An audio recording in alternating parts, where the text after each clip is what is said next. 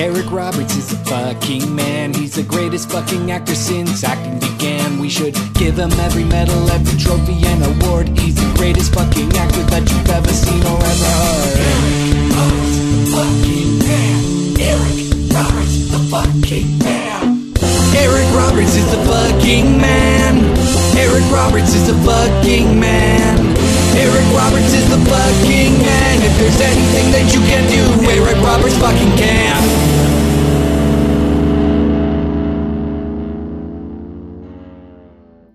Let's talk about sex, baby. It's episode number 68 of Eric Roberts is the Fucking Man, the world's most introspective Eric Roberts-related podcast. I'm Doug Tilley, and joining me as usual is the King of Queens, Liam O'Donnell. How are you doing, Liam? I'm pretty great, Doug. How are you doing? Liam, you quit your job today. Thank you for putting all of my personal information on blast. Next, we'll be talking about my social security number and my address. No, I quit is such a rough word. I resigned from my job today. You said, take this job and shove it, C-word. Nope. Didn't say that. No? Okay. No, I should have, but I did not. No. Okay. Well, do you feel, Liam, I know, and I think listeners of the show know that you've been having a bit of a rough go of it in the year 2018. You have a lovely wife and a lovely daughter, but, your work situation has been a bit stressful. So are you feeling a little freer today? Do you feel a little bit better after this? Is it cathartic to even though it's not immediate, to know that you're leaving it all behind? Yes and no. I mean, it is very much so a release of tension, but I think I'm actually pretty good at large aspects of this kind of work. And I don't know how to make that case in the future for another job. Like if I was going to keep going in this area of higher ed, I would have need to really destroy at this job to really make that case. And clearly that didn't fucking happen. So I don't know. I just think I'm a pretty good facilitator and educator, but who's going to want me to do that? Nobody. So now, Liam, I don't like to hear you put yourself down. I really don't. I think that you're a brilliant young man. And I also know that we have many listeners around the world. Certainly some of them would be people who have influence in higher education locations who could get you a position at one of those universities or colleges or something along those lines. So we're going to do a call out, Liam. Our listeners, yeah. Let's save Liam. Liam has an infant daughter, listeners. That's true. And and he needs to secure her future and his future. He's also very depressed, and we know that Liam can get a little down, so we don't want that happening. So wait a minute. Liam, I'm painting a picture for the listeners. All right, that's right? fine. Yes, that's fine. So the GoFundMe will be starting tomorrow. No, let's be clear. I quit because I'm working a job. It's just not in this area. I'm going to be helping a little company you might have heard of, Lehigh Valley Apparel Creations. Apparel Creations, yeah. Okay. What? They made your fucking t-shirts? Yeah, they're great. They're wonderful shirts. Everybody loves them. I just want you to do... Look, I'm not knocking the people at Lehigh, is that how it's pronounced? Valley Apparel. But you, Liam, you're destined for bigger things. Oh, I love when you blow smoke up my ass because I know it's to lead up to a larger insult. Well, we'll get around to that later. Liam? Yes. Okay, you shut up now. Today's guest is a director, writer, and producer. His 2016 short film Bluebird, an homage to Charles Bukowski's poem Bluebird, featured Eric Roberts, and now he's here with us. It's Oliver Ridge. How you doing, Oliver? Hey, guys. I'm doing good. Thanks for having me. Well, we're very happy to have you, Oliver. We've tried to work this out for a little bit now. We've had some scheduling issues, but now you've been fully embraced into the Eric Roberts is the Fucking Man family. And as is per usual on recent episodes, you've actually worked with Eric Roberts. I have, yeah. I was honored to work with him on this little short project that we did together. Now, we normally at this point in the show, Oliver, we first would start by just talking about your experience with Eric Roberts in his career. But since you worked with him directly, I'd like to talk a little bit about Bluebird. Now, this is an adaptation of a poem. First, I want to get a sense of what is your background and where did this poem come from to inspire you to turn it into a short film? Well, my background is English. You can probably get that from the kind of hoity-toity accent. Yeah, I know. It shocks everyone. I hide it so well. But my background is English, and I was studying at a drama center all studying at the Drama Centre in London. And I didn't really like poetry that much as a kid in high school. English poetry is weird, the stuff they give you in high school. It's all about trying to seduce some maiden in the year 1706, and there's always some kind of medieval problem that's keeping them apart. And so as an adult, I had no interest in poetry, but then someone turned me on to the works of Charles Bukowski, and I read this poem, The Bluebird, and I'm just about comfortable enough in my masculinity to admit that I cried when I read this poem. And when I was at film school, it's like, this is the first thing that I want to make. When I leave film school, this is the first thing that I want to write and direct. And luckily I was able to do it, and through the grace of God, or I mean, whatever, everything aligned, and I was able to get Oscar-nominated Eric Roberts into the project. Now, Bukowski's sort of a prototypical American poet in some ways. I mean, he very much is representative of a certain kind of masculinity and a certain kind of character that seems to be, very American. Did his work connect with you immediately? Because as you were saying, it kind of is disconnected from sort of the maybe more romantic British tradition of poets. What was it about it that kind of that spoke to you? I think it was the ugly side of poetry.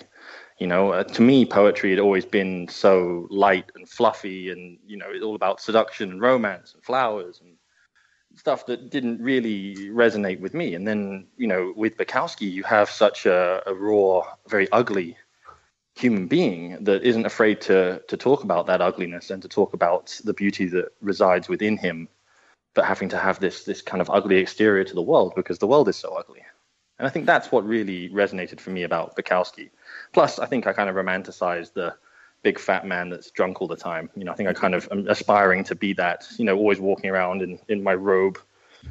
No wonder you moved to America. Yeah. I kid, of course. Oliver, speaking of ugly, Eric Roberts had to kind of ugly himself up a little bit. I mean, he's at least a little bit dressed down, let's say, for this performance in this short. Does he have, when you're trying to present him on screen in sort of a disheveled manner, does he have an ego about it, or did he really kind of connect with what you were trying to do here? I think it was one of the things that surprised me the most is he had no ego. He was really down to play, really, for lack of a better word. It was a tough time for me because it was the first thing that I was ever directing. Mm-hmm. And that really hit me a few days before we started shooting. In fact, it was a horrible time to be my girlfriend. I'd be like directing her around the house and stuff, like how to drink a cup of coffee. And I thought she was going to leave me. But with Eric, and then he turned up and, we talked about his wardrobe options and everything he brought. And he was just so down to be in that ugliness, because he really is the archetypal Bukowski character when you look at this, the way that he's depicted in this project. It's kind of interesting because Eric, probably one of his best known roles is in The Pope of Greenwich Village, which he of course starred in with Mickey Rourke, and Mickey Rourke might be the most well known kind of bringer to life of Bukowski in Barfly, and it seems kind of appropriate that it's sort of, we have this new, a newer, I should say, a version of that sort of character now envisioned by someone who's so commonly partnered with Mickey Rourke. Was that something that was in your mind when it came to the possibility of Eric Roberts being in this, or was it just a happy coincidence? No, I wish I could say yes, but it was a happy coincidence. I'd already watched Barfly before I even wrote the Bluebird, the film. But for me, it was all about timing. I didn't think that we could get Eric, if I'm honest. Eric works a lot. But I didn't know that, for my first film and for this thing, if I'm honest, I was like, is he a bit ungettable? Turns out, no. Turns out, really no. But you also, of course, feature Eliza Roberts in your short film as well. Was that something that was just, you needed another performer to play? I think she plays a bartender in this. Was that something that was always part of the deal? Or was it something that was just, she's a experienced actress and it made sense to have her in the short? No, it's obviously it did make sense to have her in the short. I love Eliza. I'm not sure if you guys met her when you did the recording, and I would guess so. I mean, she's unfortunately not. She is our now our new white whale that we're trying to get on the show. We got to get Eliza on because I feel like, honestly, she's a bigger get than Eric Roberts at this point. Yeah, basically. I have run out of kind words to say about that woman. She's wonderful. And when I was talking to Eric's representation about it, and he's like, okay, he's going to come to set with Eliza. And I was like, well, I want to take advantage of this. So I really wrote out the character of the bartender more. I mean, it's a silent film. So let's say I'm not writing a whole bunch of dialogue for someone. So it was much easier for me to write out these scenes. And, you know, I hint very strongly at a romantic interest between the two. And they come with, all their years of, 25 years plus of relationship together. I mean, that makes my job as a director. That's basically what's called cheating. So that was great for me to have those two playing those characters and to have that relationship already built in. Well, we'll come back to Bluebird at the end of the episode because we have some other projects to talk about, including one chosen by you, Oliver, for us to watch, which we'll get to in just a little bit. But first, we need to talk about all the latest Eric Roberts news on The Roberts Report.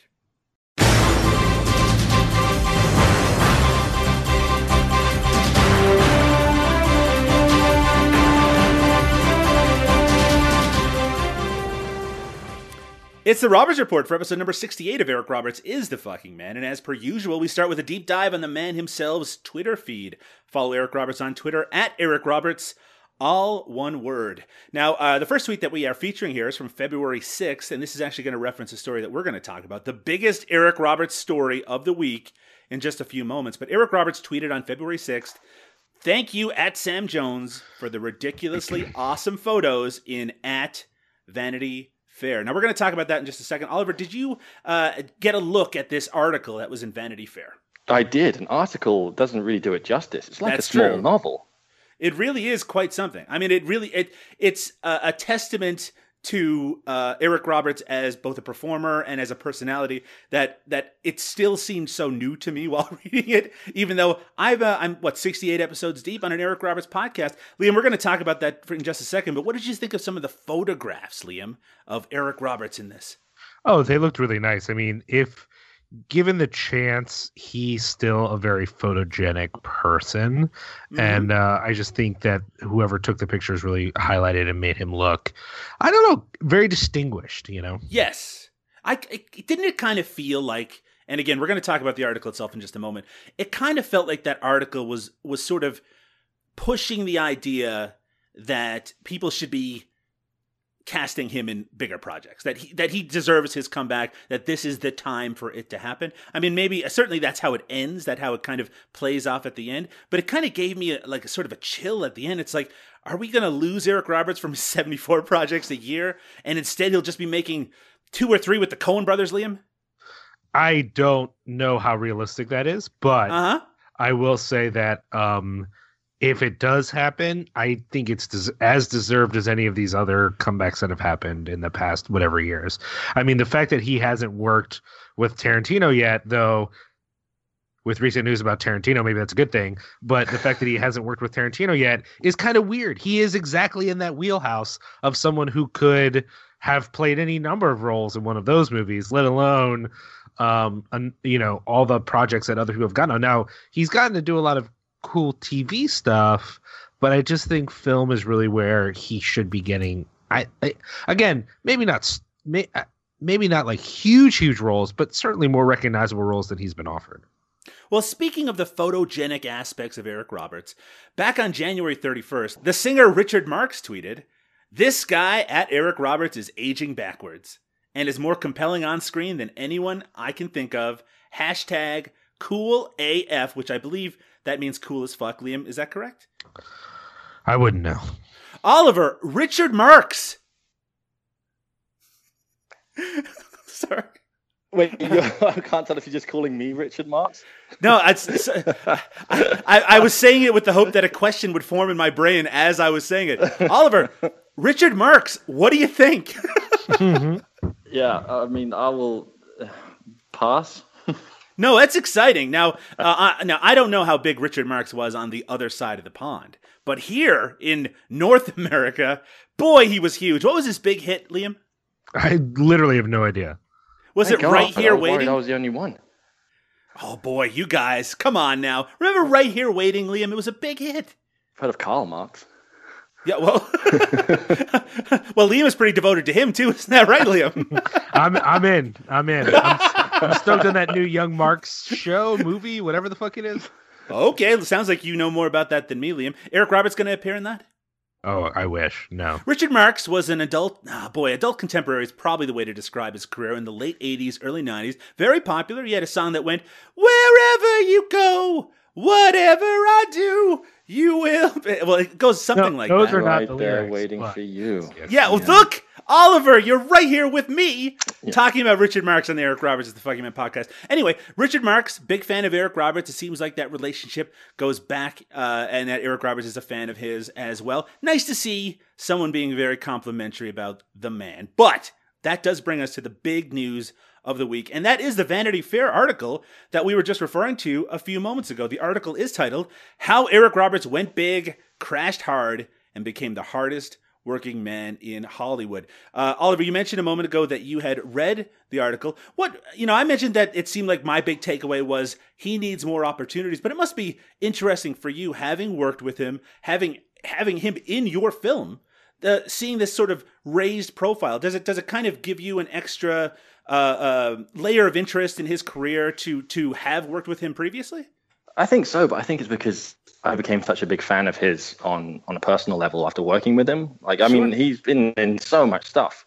I mean, enough stuff to keep you guys going way into your 70s, where your Alzheimer's kicks in and you're talking about the same Eric Roberts things over again on the Eric Roberts podcast number 276. We made a blood oath. It's incredible. So if anything, he needs less opportunity, but more filter for it, because you talked about Mickey Rourke earlier on. I mean, what The Wrestler did for him, and you start thinking about trying to find his version of The Wrestler. The Tarantino thing, regardless of what's in the news right now, has got to be like, you could see him in something like The Hateful Eight, and you see Tarantino bringing those character actors back.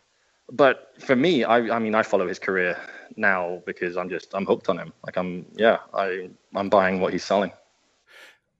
Okay, picture it. I'm talking to both of you now. Late 60s, long hair on Eric Roberts, okay? Eric Roberts is Charles Manson in the new Quentin Tarantino joint. What do you think, Liam?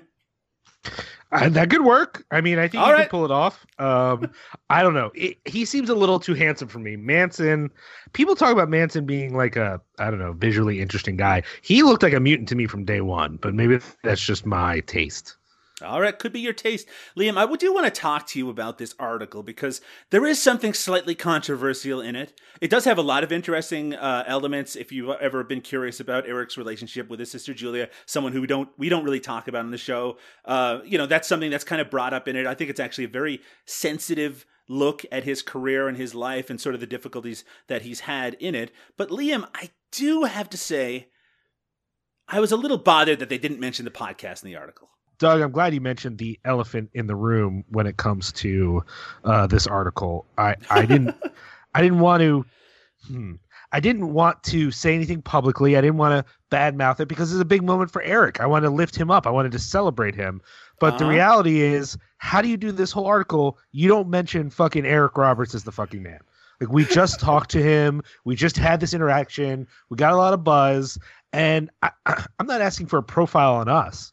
But to say as part of his impact on culture, there's even a podcast about him, just seems like such an obvious thing to do. There's even a part in the article where they mention that Eric Roberts is the man, and it felt like a big fuck you to this podcast to not bring it up at all, which again is fine. I'm sure that this writer from Vanity Fair doesn't even know the podcast exists. That's totally reasonable, and it's reasonable that Eric Roberts wouldn't necessarily have brought it up in their nice dinner conversation. But Liam, I felt slighted. And I felt it was saying to us basically, you guys don't matter, you C words. Didn't you hear that too? I don't know if I heard the C word, but I did feel that way, especially because it would take so little Googling to figure out that we exist. Just a mild amount of Googling would have helped. Well, I'm sure that they did their share of research and decided to just ignore us entirely, which honestly, I can't fully blame them. I should mention, by the way, that our good friends over at the AV Club were nice enough to name drop us once again when mentioning some of the highlights of the article over on that site. So if you're going to check it out, maybe go over to the AV Club first and read their article, and then go to the Vanity Fair article, or of course, we will link it in the show notes. Oliver, when you met Eric Roberts for the first time, what was your immediate impression? There's a really long shot of the film where Eric walks down the corridor drunk, coming back from the bar to the apartment. And that's like the apartment is the very far on the left. It's this really, really long corridor. So when my version of an intern, I guess, someone that wasn't being paid, went down and let him into the building and came up, and I saw him from the very end of the corridor. I was like, oh, fuck, that's Eric Roberts. Oh, fuck, I've got to go direct him. Like, it was just, and as he's walking towards you, he's got a real presence about him. There's a real weight to him. And he's there with Eliza. And I'm like trying to think in my head, like how, I'm just kind of overanalyzing how to even say hello. And then he gets about 30 foot in front of me, and he's just the nicest, warming human being you're ever going to see. He's so nice. So it was really like, oh, cool. Let's go make a movie. Oliver, you're a cool guy, and you're pretty put together. So do you still feel a lot of anxiety when it's your responsibility to direct this Academy Award and Golden Globe nominated actor? I mean, I know that obviously you've directed probably a lot of shorter works previously, and that you have a lot of experience with that, but it must be a different kind of category when you're working with an actor that you've seen in so many different things. Yeah, no, absolutely. But I mean, my standpoint on directing is that it's a collaboration. And when you have someone like Eric with, that mind and that creative range, it's wonderful to be able to collaborate. And, he's got his ideas, and it's great to hear those. But yeah, it was nerve wracking. The worst moment was so being obviously a Bukowski based piece, liquor, hard liquor especially, is very prominent throughout the whole film. So we have all these different like bottles of whiskey that, because I was the art department on this film, writer, director, producer. It was nice of you to leave art department off when you introduced me earlier. But I was, the one filling the Lipton's iced tea up with all the different bottles and everything like that. But it wasn't enough. And I went home that night and was like, it's still not enough. We're talking about a Bukowski-esque character. He's going to have more booze. So I brought all my personal booze in. So, and I'm a bit of a heavy drinker, so I'm putting all this liquor around the place, and I'm like, right, great, he's got it. Then I'm watching him throughout the day, and he never goes near the real stuff. Like, he's always just with the fake stuff, and I'm like, great, perfect. There's one take where he grabs the real stuff out of like nowhere, and before I can even stop him, he's swigging it and spitting it out across the room. And I'm just like, well, fuck, he's gonna kill me. And he's like, what the hell? Like, this is real? And I'm like, I'm so sorry. You've not used that. But I mean, this is a long way into the day. Like, You've never even gone anywhere near that bottle. He's like, an actor has to be able to, be safe and to play around and to grab these things. I said, you're absolutely right. And I cannot apologize enough. And he just looks at the bottle, puts the top back on it, and just goes, do you know what, man? Don't worry about it. He's like, mistakes happen. You're right. I've never picked this one up all day. Doesn't make sense with the coverage. Let's go anyway. Let's go again. And I was just like, oh, thank God. That is an amazing story, but also both representative of your willingness to admit your own mistake, but also that Eric is cool with shit happening, because I imagine he has to deal with those kind of, not that exact situation, but he has to be able to roll with the punches in the kind of work that he does. Liam? Yes? Liam, in this article, David Duchovny is quoted a number of times saying some very nice things about Eric Roberts. One of the things he says is that when he sees Lifetime movies like the upcoming Stalked by My Doctor 3 featuring Eric Roberts, it actually makes him a little sad, because he thinks that he should be in larger, bigger, maybe higher profile projects.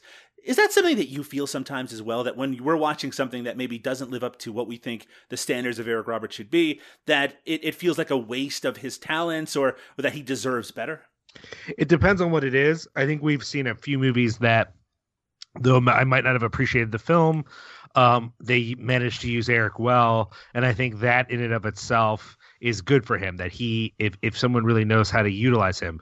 It's more the films where they just give him nothing to do for like 5 seconds of footage that I get really frustrated with. But I mean, it's really weird to me that he brings up Stalked by My Doctor, the new fucking classic of cinema, because that movie is great, and they really give Eric a lot to do. And sure, do I think that Eric could be in a fucking Paul Thomas Anderson movie with a bigger role than he does in Inherent Vice?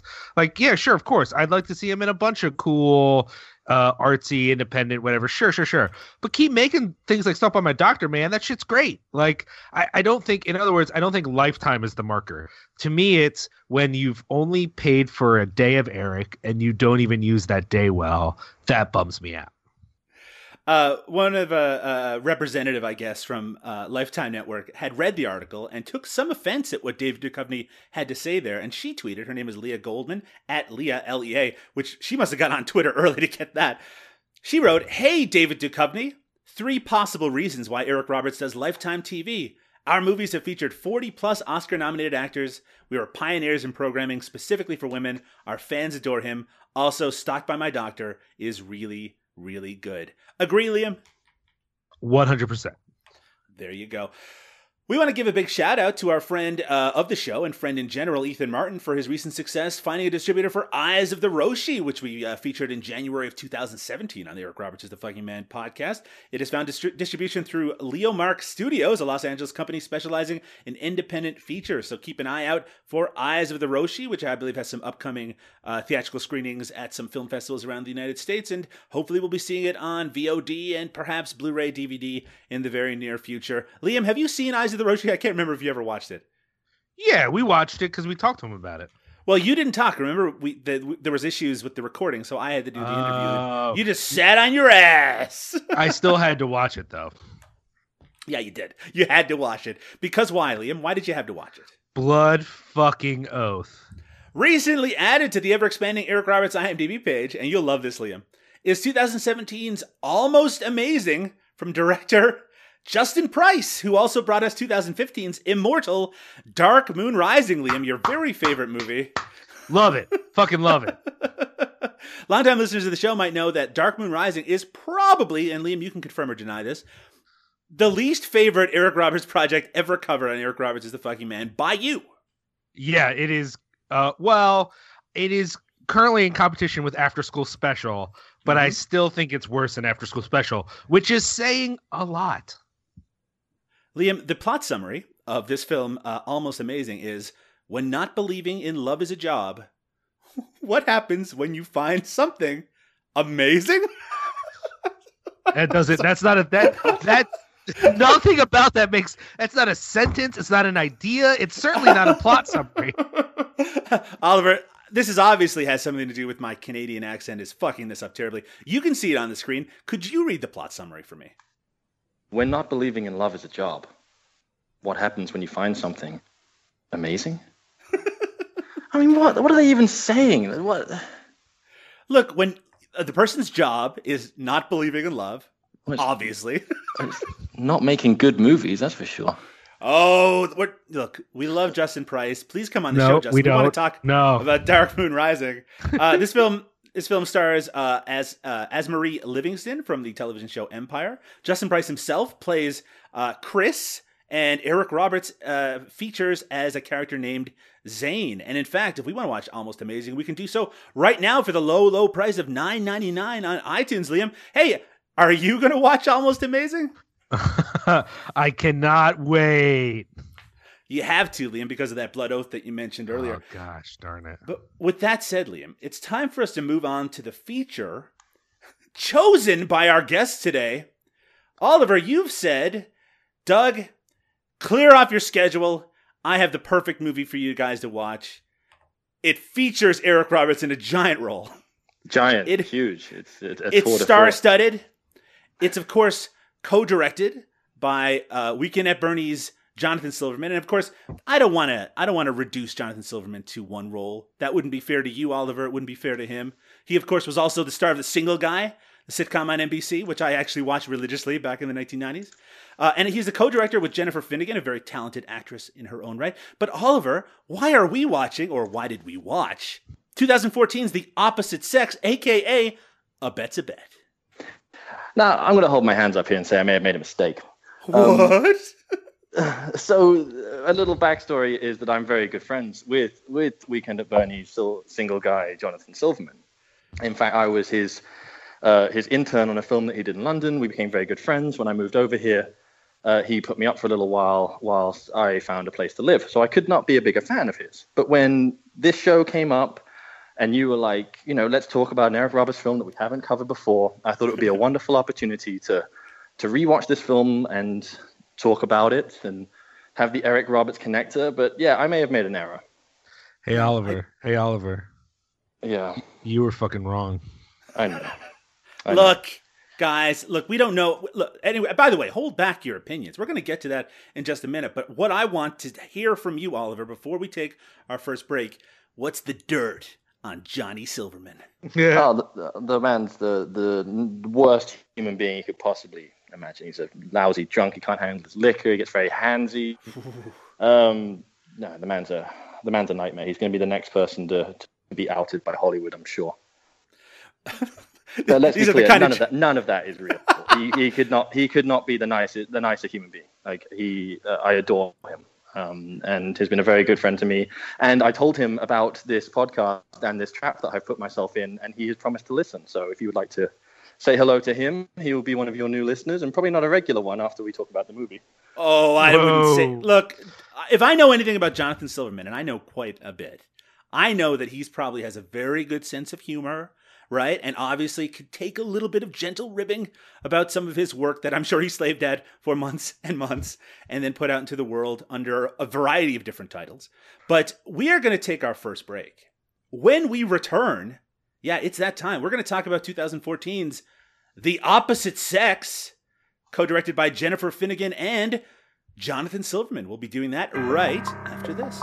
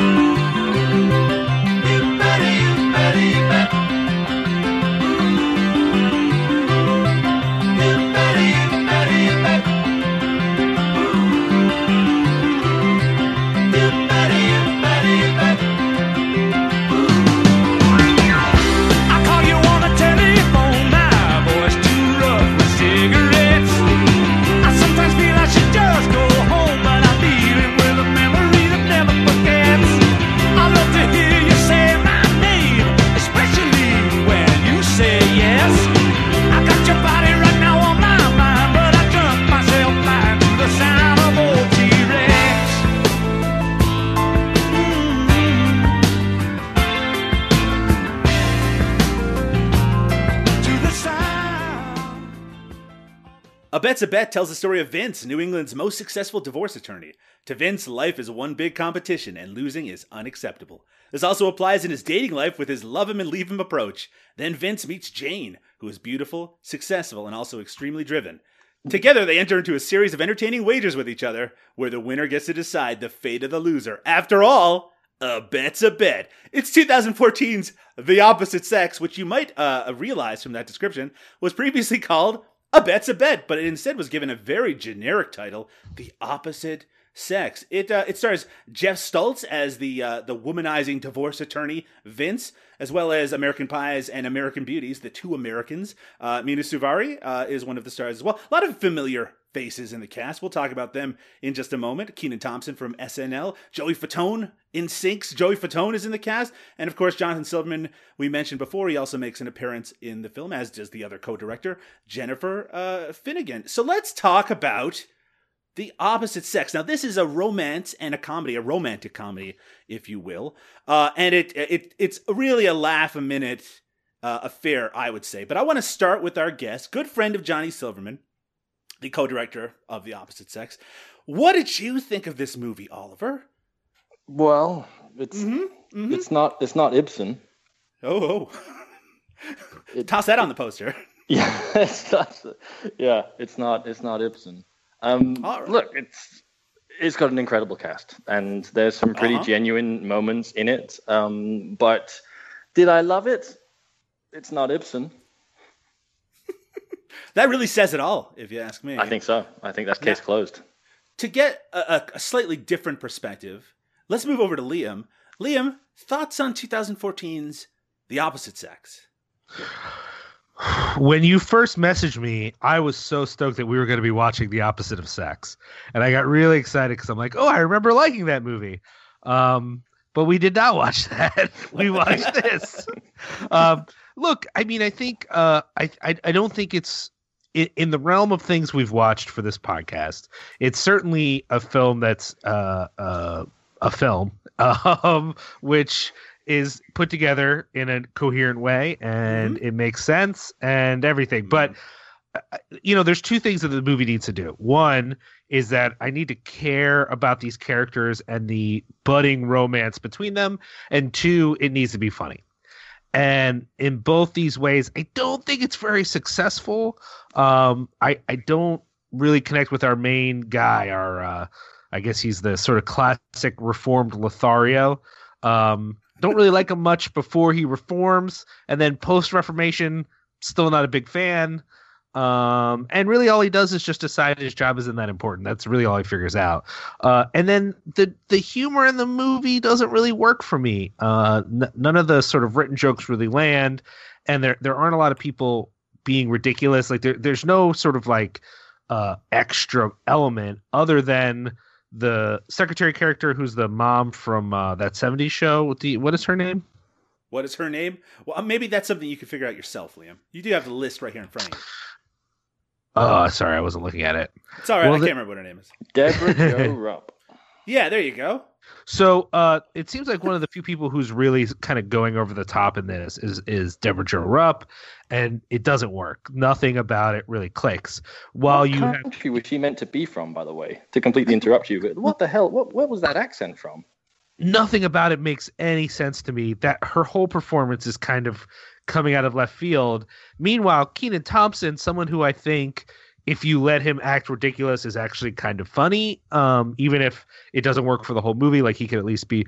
He is not doing anything in this movie. He's just there to be a guy in the movie, and I just didn't understand that. I really want to concur with you for a moment, Liam, because I do think that the biggest issue with this movie is that you have a lead character that is an asshole. I mean, that's kind of his deal. He is blatantly a rich jerk who doesn't give a shit about anyone and is kind of unwilling to grow up and become kind of join the real world and have a serious relationship. And his reformation comes from having to make a sacrifice that, in the grand scheme of his life, is a very small sacrifice. He'll still be rich. He'll still be successful. He's still a lawyer. And he's still kind of an asshole at the end of the movie. And I think it takes a really charismatic performance to make the audience be like, well, he's a jerk, but I just love watching him. But I'll tell you, man, I did not enjoy watching him. I also feel there's kind of a weird bait and switch where it seems like one character is going to be the lead right at the beginning, or there's going to be like co-leads, and then it just completely focuses on this relationship between Vince and Jane, played by Mina Suvari, and I didn't really care about whether they got together or not. I didn't feel emotionally invested. And I know that, look, as long as the humor is good enough, as long as the comedy is hitting, then I don't really, I guess I don't have to feel that invested with the characters. But I not a lot of laughs to be had in 2014's The Opposite Sex for me. But Oliver, aside from your base criticism, did you laugh while watching the movie? What was the funniest part for you? It got some laughs out of me. Yeah, Absolutely it did. The funniest part, the outtakes and the credits. No, I can do better than that. Come on. I can do better than that. Not since the Cannonball Run. No, it did get some laughs out of me. I know it did, Oliver. I'm sure it did. So why don't you tell us one of those instances where you were just falling out with how much you were enjoying the movie? Ah, Jesus Christ. Uh-huh. Where's that? Can I use Liam's internet connection for a second? Just scan your... Just Look, bail out. Mayday. Let me remind you of some of the funnier moments of the movie. There's, as the plot description mentioned, there's a series of bets that take place. And usually the men, these uptight jerks, they're on the losing end of these bets, so they have to do embarrassing things. And one of the embarrassing things they have to do, and this is Liam's favorite, is they have to go to a gay bar and dance on stage in front of gay men, right? And they do kind of like a ballet dance, and the crowd goes wild, and they win a cock-shaped award, and that's funny, right, Oliver? The Shaft and Balls, which, by the way, to be clear, viewers, is actually the name of the act. I'm not just randomly shouting out Shaft and Balls. But yes, that is a thing. That is a scene that happens in the That movie. happens. That occurs in the movie. There's also I didn't mind the shooting range where he misses the target and declares it a warning shot. I mean, I thought that was all right. That got a yuck out of me. That got a solid yuck out of me. I'm right there with you. I actually thought that was pretty funny that his continued explanation for why he's shooting was so bad. I actually thought that Joey Fatone was actually pretty funny in his very brief appearance as a delivery man, including his rapid change of emotion regarding his kind of offense at them not wanting him to stick around and look at these uniforms that he's delivered, that he apparently has rooted through and possibly tried on. Liam, back to that sequence I mentioned before at the gay bar. What did you think of that particular part of the movie? Ooh, I don't know that I was a fan of that part. I mean, Liam, just sorry to interrupt you. It seemed a little bit like the movie was saying, what more humiliating thing to two straight men could there possibly be than having to perform in front of gay men? I think the idea was that it wasn't just a performance. There's sort of suggestion that it's supposed to be it wasn't necessarily a drag show, though the host was a drag queen, but it was kind of, I think it was meant to be a sexy performance, though the performance we see beforehand, it's just two guys with random dildos just waving dildos around. So it's not really clear what the context is. It almost felt like maybe it was supposed to be funny. And then they're just in these tutus, and that doesn't work. No one who is cross-dressing that I'm aware of is like, well, let's just put a tutu on over our normal clothes, and then that will be sufficient. Like so there was that anxiety. And then, there was a lot of humor from that. And then from later on, he goes to these same gentlemen for advice, and that's played for humor's sake. And it just didn't click with me. I wouldn't go so far as to say it was offensive, but I didn't like it. It felt a little old-fashioned, I do have to say. It felt like it was coming from, a comedy from even the mid-'90s, but something from 2014. It feels a little bit like, is this what we're doing now? Because, I don't know, not really working for me. You could even play the moment of them having to perform in a way that would work. Like, sure. two uptight straight guys who actually go full drag and have to actually dance and actually do that level of performance would be great. Not because, it's icky that they're in dresses, but like, that's a lot of commitment for two dudes who don't know. You know what I mean? Like, there's a way in which that performance is a lot for anyone. And they never make it like, it's gross or anything like that per se, which they could have done. And so I was glad they didn't do that. But it's also not clear why what they're doing matters. And then the joke seems to be that everyone's actually really touched by them twirling in their tutus. They're very touched by their performance, which I also was like, I guess that's funny, but it just didn't work for me. You know what I mean? It just seemed like unnecessary, though bringing them back later could have also been funny, though that also didn't really work. It seemed like they were going to do like a, like a Cyrano de Bergerac type thing where they're kind of giving him advice from outside, but then they never play it off at all. It doesn't really do anything. Anyway, the bush just kind of shakes, doesn't it? As they stand behind the bush, and it just kind of shakes. And it's like, are they giving advice, or are they doing other things back there? What are they doing back there? Yeah, like the biggest joke in that scene seems to be that they understand women more than he does.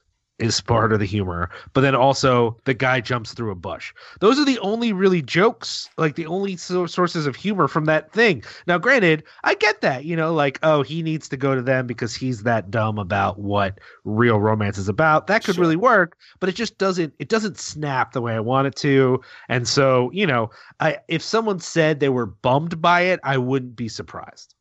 Ooh, bummed. What are you saying, Liam? But sorry. Oliver, I get it. You don't use a lot of slang in Canada. Oliver, romance, comedy, sometimes they go together. Sometimes they go together like chalk and cheese. What are some of your favorite romantic comedies? Crazy Stupid Love. Oh, that's a good one. That has to be that. For me, that changed the romantic comedy genre. Like, not to be too stereotypical, but most of the time I would watch them would be on dates. And, they didn't want to watch any Eric Roberts movies because, boo. But they would suggest things, these romantic comedies, and I wasn't really into them. Like, people love Love Actually, and I was like, this is good, I suppose, but I thought Crazy Stupid Love was great, and that for me changed the genre. I wasn't expecting to hear that, but you're right. That's a very good movie. Liam, I actually just want to jump back to you for a moment. What do you think of the romantic comedy genre, and do you have a personal favorite? I think I am one of those people that would very easily write it off. Like romantic comedy is kind of like country music for me, and that it's very easy for me to just shorthand say like, oh, it's bad, I don't care about it. But if you got specific about certain things, there are movies that kind of make their way through that I actually do enjoy, but I guess I don't think of them as romantic comedies, though they clearly are. So like one would be like When Harry Met Sally, you know. Yeah, that's a romantic comedy. What a tiresome response that is, Liam. Just say you love romantic comedies. But I don't. I mean, that's like one of a few. I generally don't find them very funny, and I don't find. I mean, part of this issue is that I tend to prefer romantic films that are sad and tragic. Fair enough. Yeah, that does play. That does seem to be representative of the Liam mode. But that's... like comedy. I like screwball comedy. I like weird comedy. I like dark comedy. For whatever reason, a lot of romantic comedies, they just aren't very funny to me. I just would rather watch Super Troopers most of the time than a romantic comedy. But Oliver brought up Crazy Stupid Love. I saw that in the theaters. I really like that. So I can't pretend that I don't like any of them, but I don't have a list that I'm like, oh, these are all the ones that I really enjoy. We mentioned previously that this is a bit of an all-star cast in The Opposite Sex, or at the very least, a lot of familiar faces on display. We mentioned Mena Suvari is in it, who's an actress I actually haven't seen in a lot of projects recently, but she has basically the lead female role here. Kenan Thompson from SNL, we mentioned. Joey Fatone, as we mentioned before. Jonathan Silverman himself appears in this. Kristen Chenoweth shows up briefly at the very beginning of the movie, having sex in a bathroom. And there's a number of familiar faces, including, Liam and I were talking about this right before we started. At the very end of the movie, an actor approaches Vince, the lawyer character, and I thought it was C. Thomas Howell, the famous C. Thomas Howell. And Liam, who did you think it was? Oh, the British vampire from Buffy the Vampire Slayer. James Marsters. Oh, sure. And it was Dana Ashbrook, was it? It was Dana Ashbrook, Bobby from Twin Peaks. So I guess he was familiar for a reason, but it was nice to see another familiar face appear right near the end of the movie. But I did want to ask you, Oliver, who do you think acquits themselves, aside from Eric Roberts, the best in the movie? Liam and I both mentioned that we had a little bit of difficulty with the male lead, but that really has more to do with the writing than the performance. Any performances that you particularly enjoyed? Well, obviously Eric Roberts, of course. I thought it was wonderful, and wish we could have seen more of him. That was very clearly a half a day's work in the two scenes. Like, I doubt he even stayed after lunch. I mean this. I'm not just trying to win points back with Johnny. When he hears this, I actually enjoyed like those therapy sessions and like seeing the couples and what they were going through. I would like to have seen that be explored a little bit more. I enjoyed Johnny's character, but for me, who won it was Kristen Chenoweth. I just think she's just wonderful, right? And if you can play that character that you just said, that just basically her whole objective in the film, I guess, is to get laid in the bathroom in lots of ways throughout her divorce proceeding. I thought she was wonderful, and I thought she played it brilliantly. And yeah, so I just think she's a delight, though. I can see why, as the co-director, Jonathan Silverman probably didn't want to have a larger role than he has in the movie. It very much is kind of like a one scene or a couple of scenes in the entire movie, as basically one of the patients of one of the other male characters. But there's a part of me when I was watching it that thought he would have been a better lead in the movie. Maybe it's because I've only seen him play a lot of really kind of nice guys, but I think he might have that kind of, because he has that kind of genteel look about him, and also a lot of his performances, that maybe he could have brought that kind of likability to the lead character that we don't really get here. But again, that's just how it played out for me. I think I would have liked to have seen him a little bit more. Liam, did any of the performances jump out to you, aside from Eric Roberts?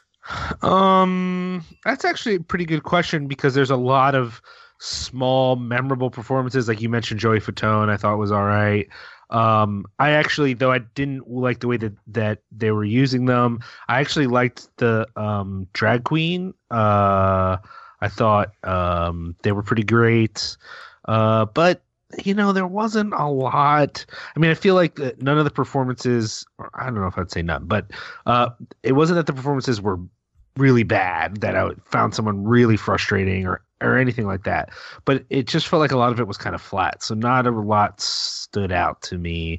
I guess the only other thing I would say is the ex-husband, who our main character is working for. Sorry, I'm looking at his name. The Pickle Prince. That's right, played by Josh. Am I the only Cook. one that was confused as to who was actually getting divorced? Like, I thought Mina Savari was getting divorced, but then it No, she was already been divorced, yeah. and then she was divorced to someone else. I didn't put that together as easily as I perhaps should have in that. How did she not get confusing. anything in the divorce? That's look. I know that these things can happen. That maybe I guess she signed a prenup or something. But like the whole concept of the movie, and by the way, it's fucking ridiculous. Sorry, but it is.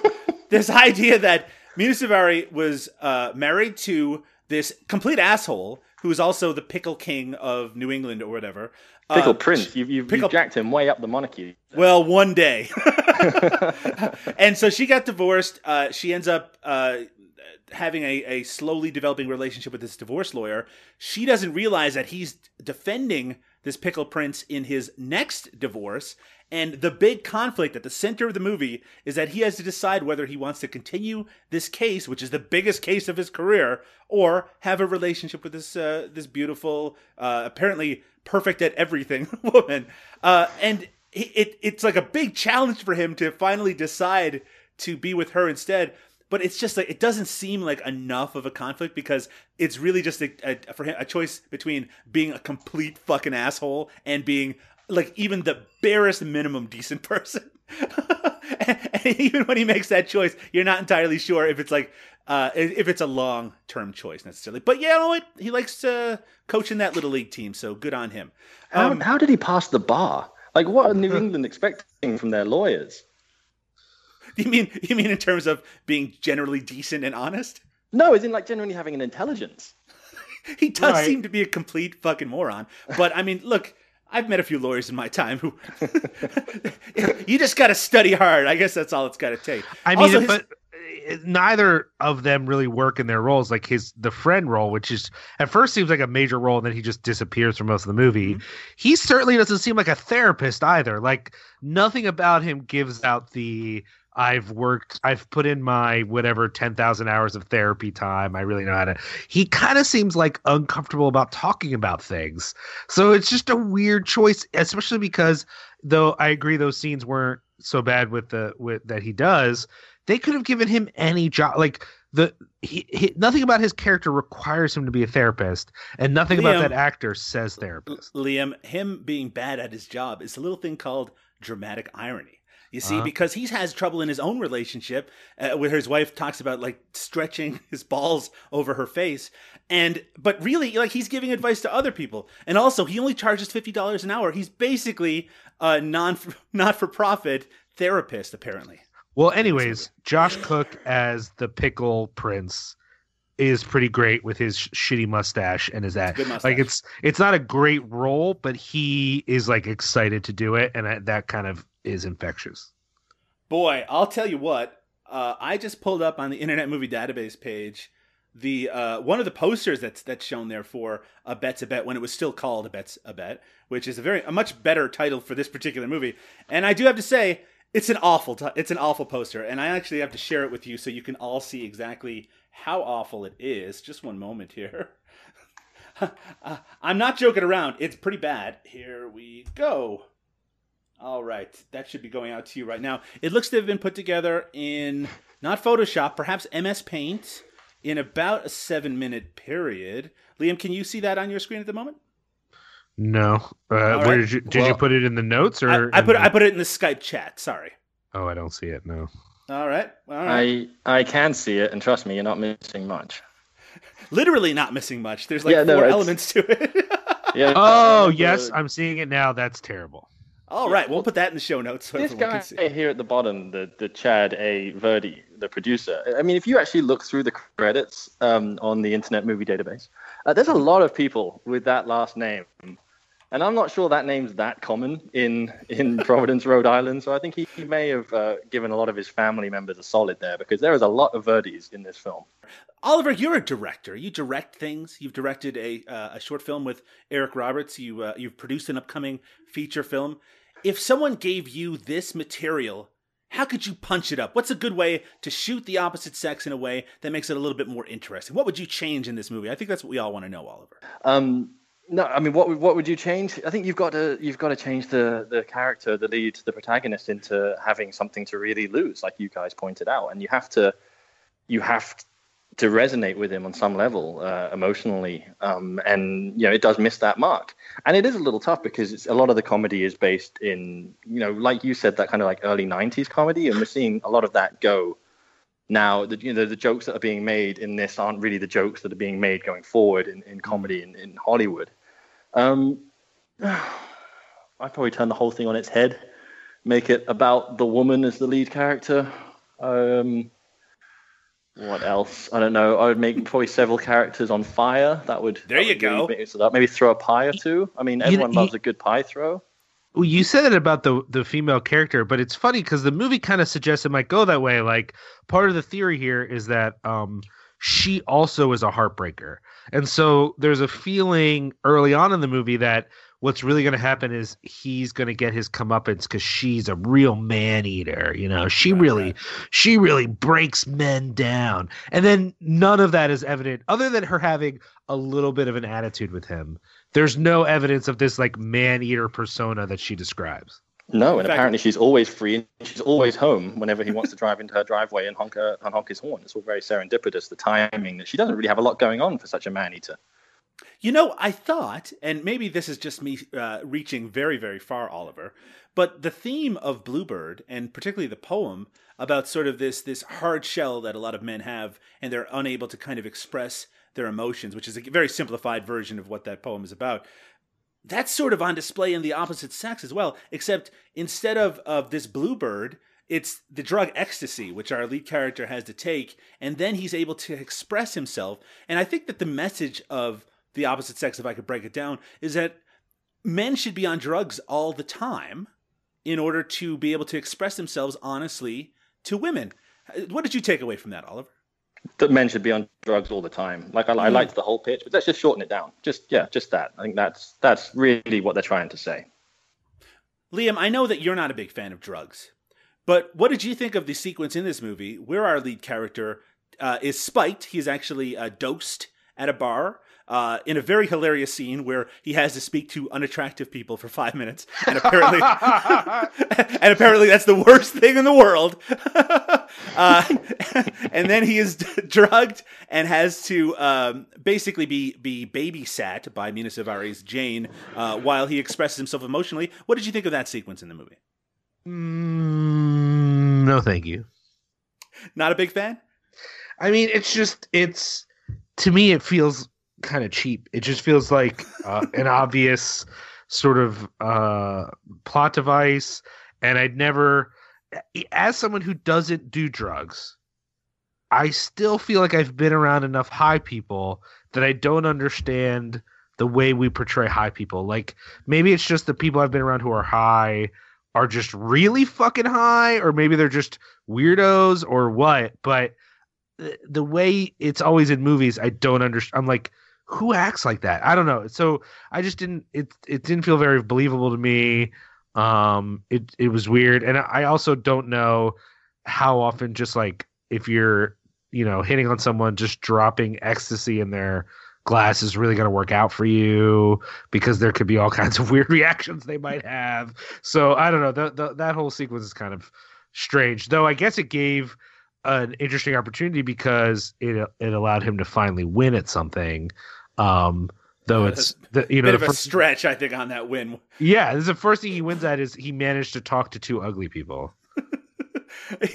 And it was not a rewarding experience. I mean, it wasn't a win. One of which, by the way, was high. not ugly, so whatever. Yeah, sorry, I didn't mean to insult. And honestly, you saying one of them was kind of insulting to the other one, Liam. Yeah, that was the joke, Doug. Oh, I'm sorry. I didn't mean to step over your sense of humor.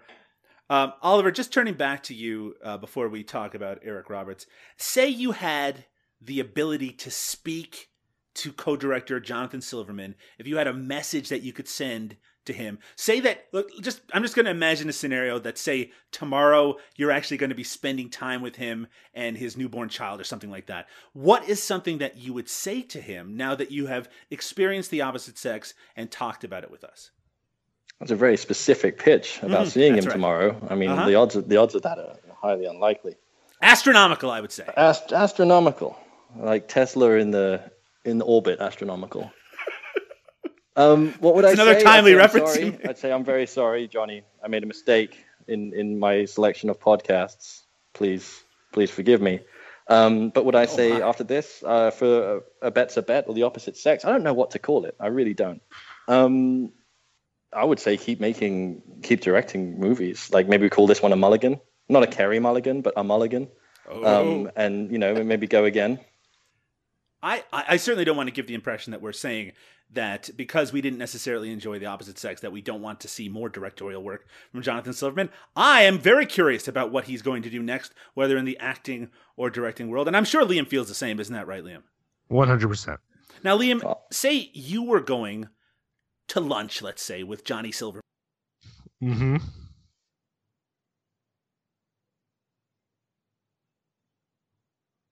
Yo, Weekend at Bernie's is sick. What? Now, are you being ironic now, Liam? I can never tell with you. I know that my humor doesn't work in Canada. It's true. I need to work on it. Yeah, I mean that's probably what. But I'm not being. That's actually probably what I would say. I mean that's a little unfair because Single Guy is also sick. So it would be hard to choose which one to focus on as being sick. I feel like you gotta, like, one of the good things about an Eric Roberts podcast is that if we ran into Eric Roberts on the street, now, of course, we're good pals now, so of course we'd say, hey, Eric, but if it was before time, we wouldn't be the guy who'd be like, hey, Eric, Pope of Greenwich Village, King of the Gypsies, how you doing, man? We would be, we'd be doing the deep cuts, Liam, so I think you should really familiarize yourself with the Johnny Silverman deep cuts. I mean, that's fine. I will make an effort to see more of his deep cuts. I'm just talking about two things that impacted my life. Is someone going to be insulted that I'm like, hey, you did at least 2 projects that actually had an impact on who I am as a human being? That's a bummer. That's not like a fun, stoked out thing.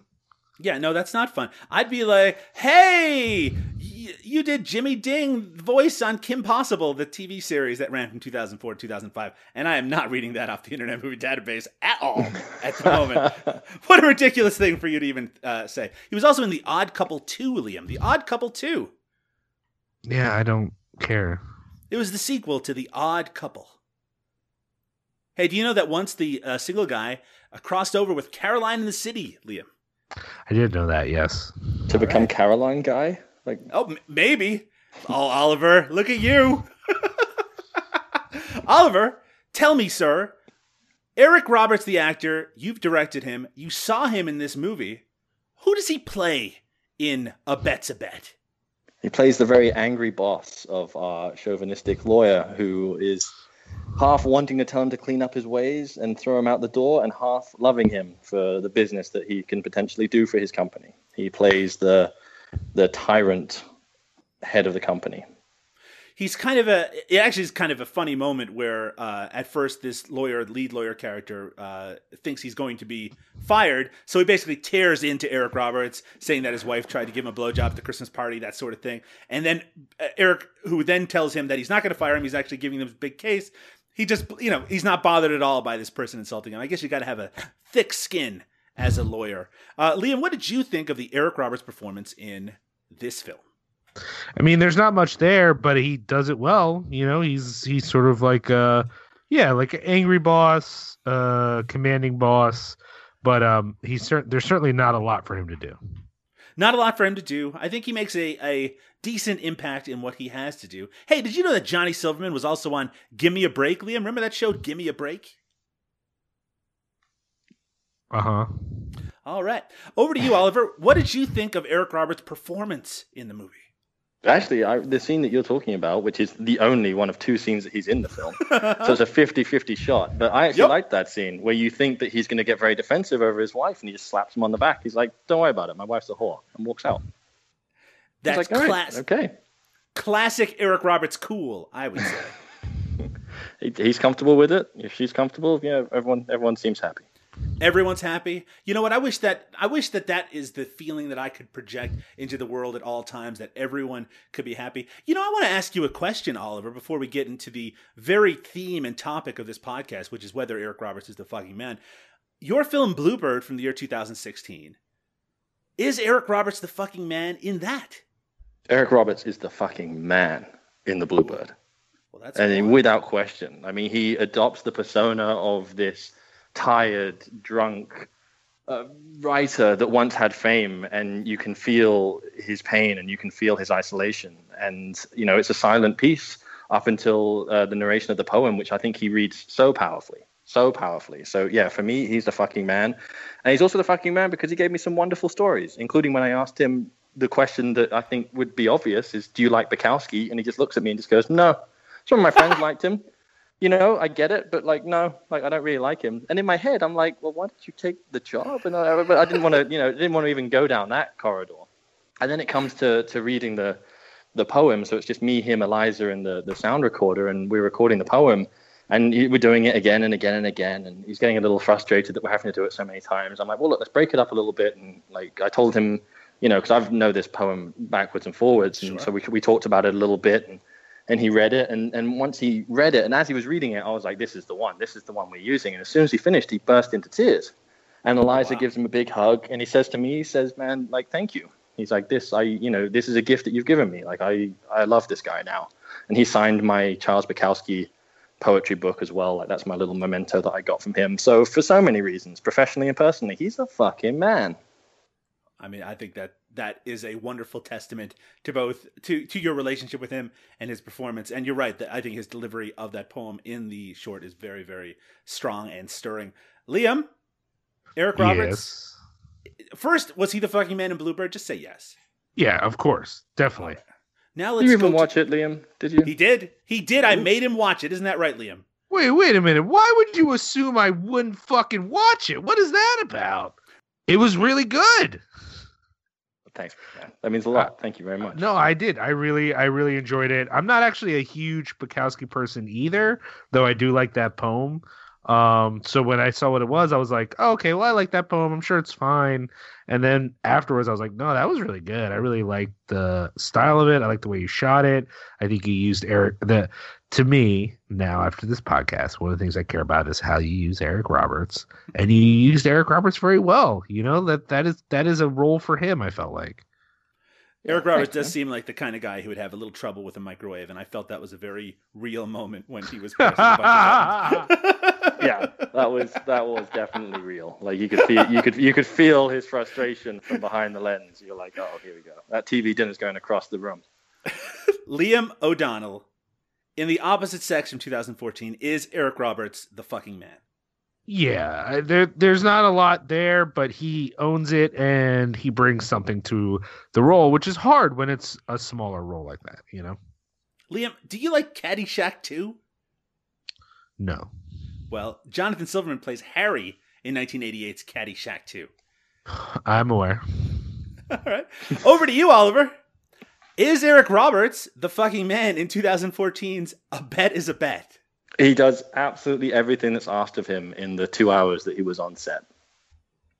So, yes, to me, like, he is the fucking man. I can imagine he got his lunch to go. The fucking man in 2 projects from Oliver Ridge on this episode of Eric Roberts is the fucking man. And also from Liam, we're doubling up. I'm going to concur on both counts. Eric Roberts is the fucking man in 2016's Bluebird and 2014's The Opposite Sex, a.k.a. A Bet's a Bet. It's a movie that's flawed in a lot of different ways. The humor doesn't really hit for me, but it does have some interesting performances and some fun moments. If you have not checked out The Opposite Sex, why don't you give it a shot? Tell us what you think over at the Twitter feed over at ERITFM. Tell us if you like The Opposite Sex and what you like about it. We'd love to hear from you anytime. But with that said, we need to take our final break. When we return, we're going to have a little chat with Oliver. We're going to do a little plugging, and we're going to say goodnight.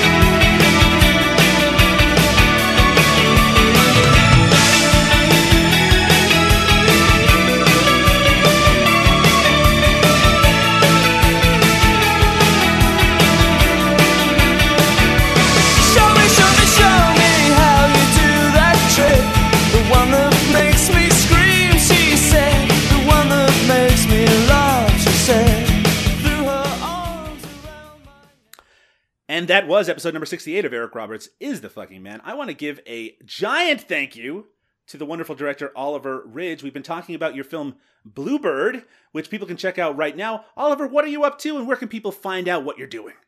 Well, you can find the Bluebird for free on Vimeo. Just look for Eric Roberts is the Fucking Man on Twitter, because I've been blowing them up with the link and some behind-the-scenes photographs, so you guys can all watch this Eric Roberts film and his strong performance for free. My first feature film, The Neighbor, has just debuted in theaters here in the US and is on iTunes and Amazon and all those other rental platforms. And now I'm writing. Now I'm trying to figure out what's coming up next. I'm actually working on a documentary about Valerie Perrine, who was Oscar nominated for a film that she did called Lenny, which is actually one of Eric Roberts' favorite films, directed by Bob Fosse. But I'm doing this wonderful documentary on her, which we're hoping to have out later this year. Now, The Neighbor, where can people check that out? Is that just showing at festivals at the moment? No, The Neighbor is out. We came out last Friday. Yeah, so it's on iTunes right now. It's on Amazon Rentals, and it was in select theaters as well. Starring the wonderful William Fichtner. I'll tell you, if we were doing another podcast after Eric Roberts, he would make a good topic for another series of podcasts covering a career of a really wonderful, underrated actor. I definitely want to check out The Neighbor, and I hope now that it's available that all of our listeners will check it out as well. And where are you on Twitter, Oliver? You'll find me on Twitter with the handle @OMRidge. @OMRidge. So yeah, that was The Neighbor with Fichtner, and then The Bluebird with obviously Roberts. I'm slowly working my way through the cast of The Dark Knight. So I'm a massive Batman geek, so I'll be working my way through them. Liam, over at Cinepunks, there's all sorts of exciting things occurring. What's up recently? I believe that you just released an episode of the King podcast, Cinepunks, recently. The King podcast? Well, what I mean is, like, it's the head podcast, right? Because it's the Cinepunks podcast, and everything else is kind of minor comparatively. I appreciate that. I don't know if our other podcast people would appreciate that. But, yeah, Welcome. We actually just put up an episode of Cinepunks where we talk about 2 Japanese horror films, 2LDK and Suicide Club. We just did an episode of Horror Business where we talked to the Lit Crit guy about Jacob's Ladder and They Look Like People. And there's new episodes of Got Me a Movie and Black Sun Dispatches that just went up. And you have a new series of articles starting on Cinepunks, Liam, written by myself and Adriana Gober, where we go over the career of Pier Paolo Pasolini. We're going through his career chronologically, and basically she is transcribing conversations that we're having about him, and it's been really wonderful, awesome, actually, so far. And if you're a fan of Pasolini or you're always interested in him, you can check that out over at Cinepunks. Hopefully by the time this is out, the first article will be there. I'm sure half of that is very good. How do you mean, Liam? I mean, you can only take so much Doug in your life. Understood. Well, if you do want more Doug in your life, you can go check out No Budget Nightmares over at NoBudgetPodcast.com. Our recent episode features a movie called Schizophreniac, the Whoremangler. A very unpleasant title to say, but our new upcoming episode it features the Ghanaian action film Who Killed Captain Alex, which has kind of a growing cult around it. We're definitely going to be checking that out. You can find that over at NoBudgetPodcast.com or on Twitter at NoBudgetPodcast. But if you want to find out more about Eric Roberts is the Fucking Man, and who wouldn't, you can go over to ericrobertsistheman.com or check us out on Twitter at ERITFM. Why don't you subscribe on iTunes? Why don't you leave us a review? We'd appreciate it very much. You can also find us on Facebook if you do a search for Eric Roberts is the Man. But with that said, it's time for us to close up the Eric Roberts bag for another week. We'll be back very soon with another Eric Roberts classic. Good night, everybody. Eric Roberts is the fucking man. Eric Roberts is the fucking man. Eric Roberts is the fucking man. If there's anything that you can do, Eric Roberts fucking can.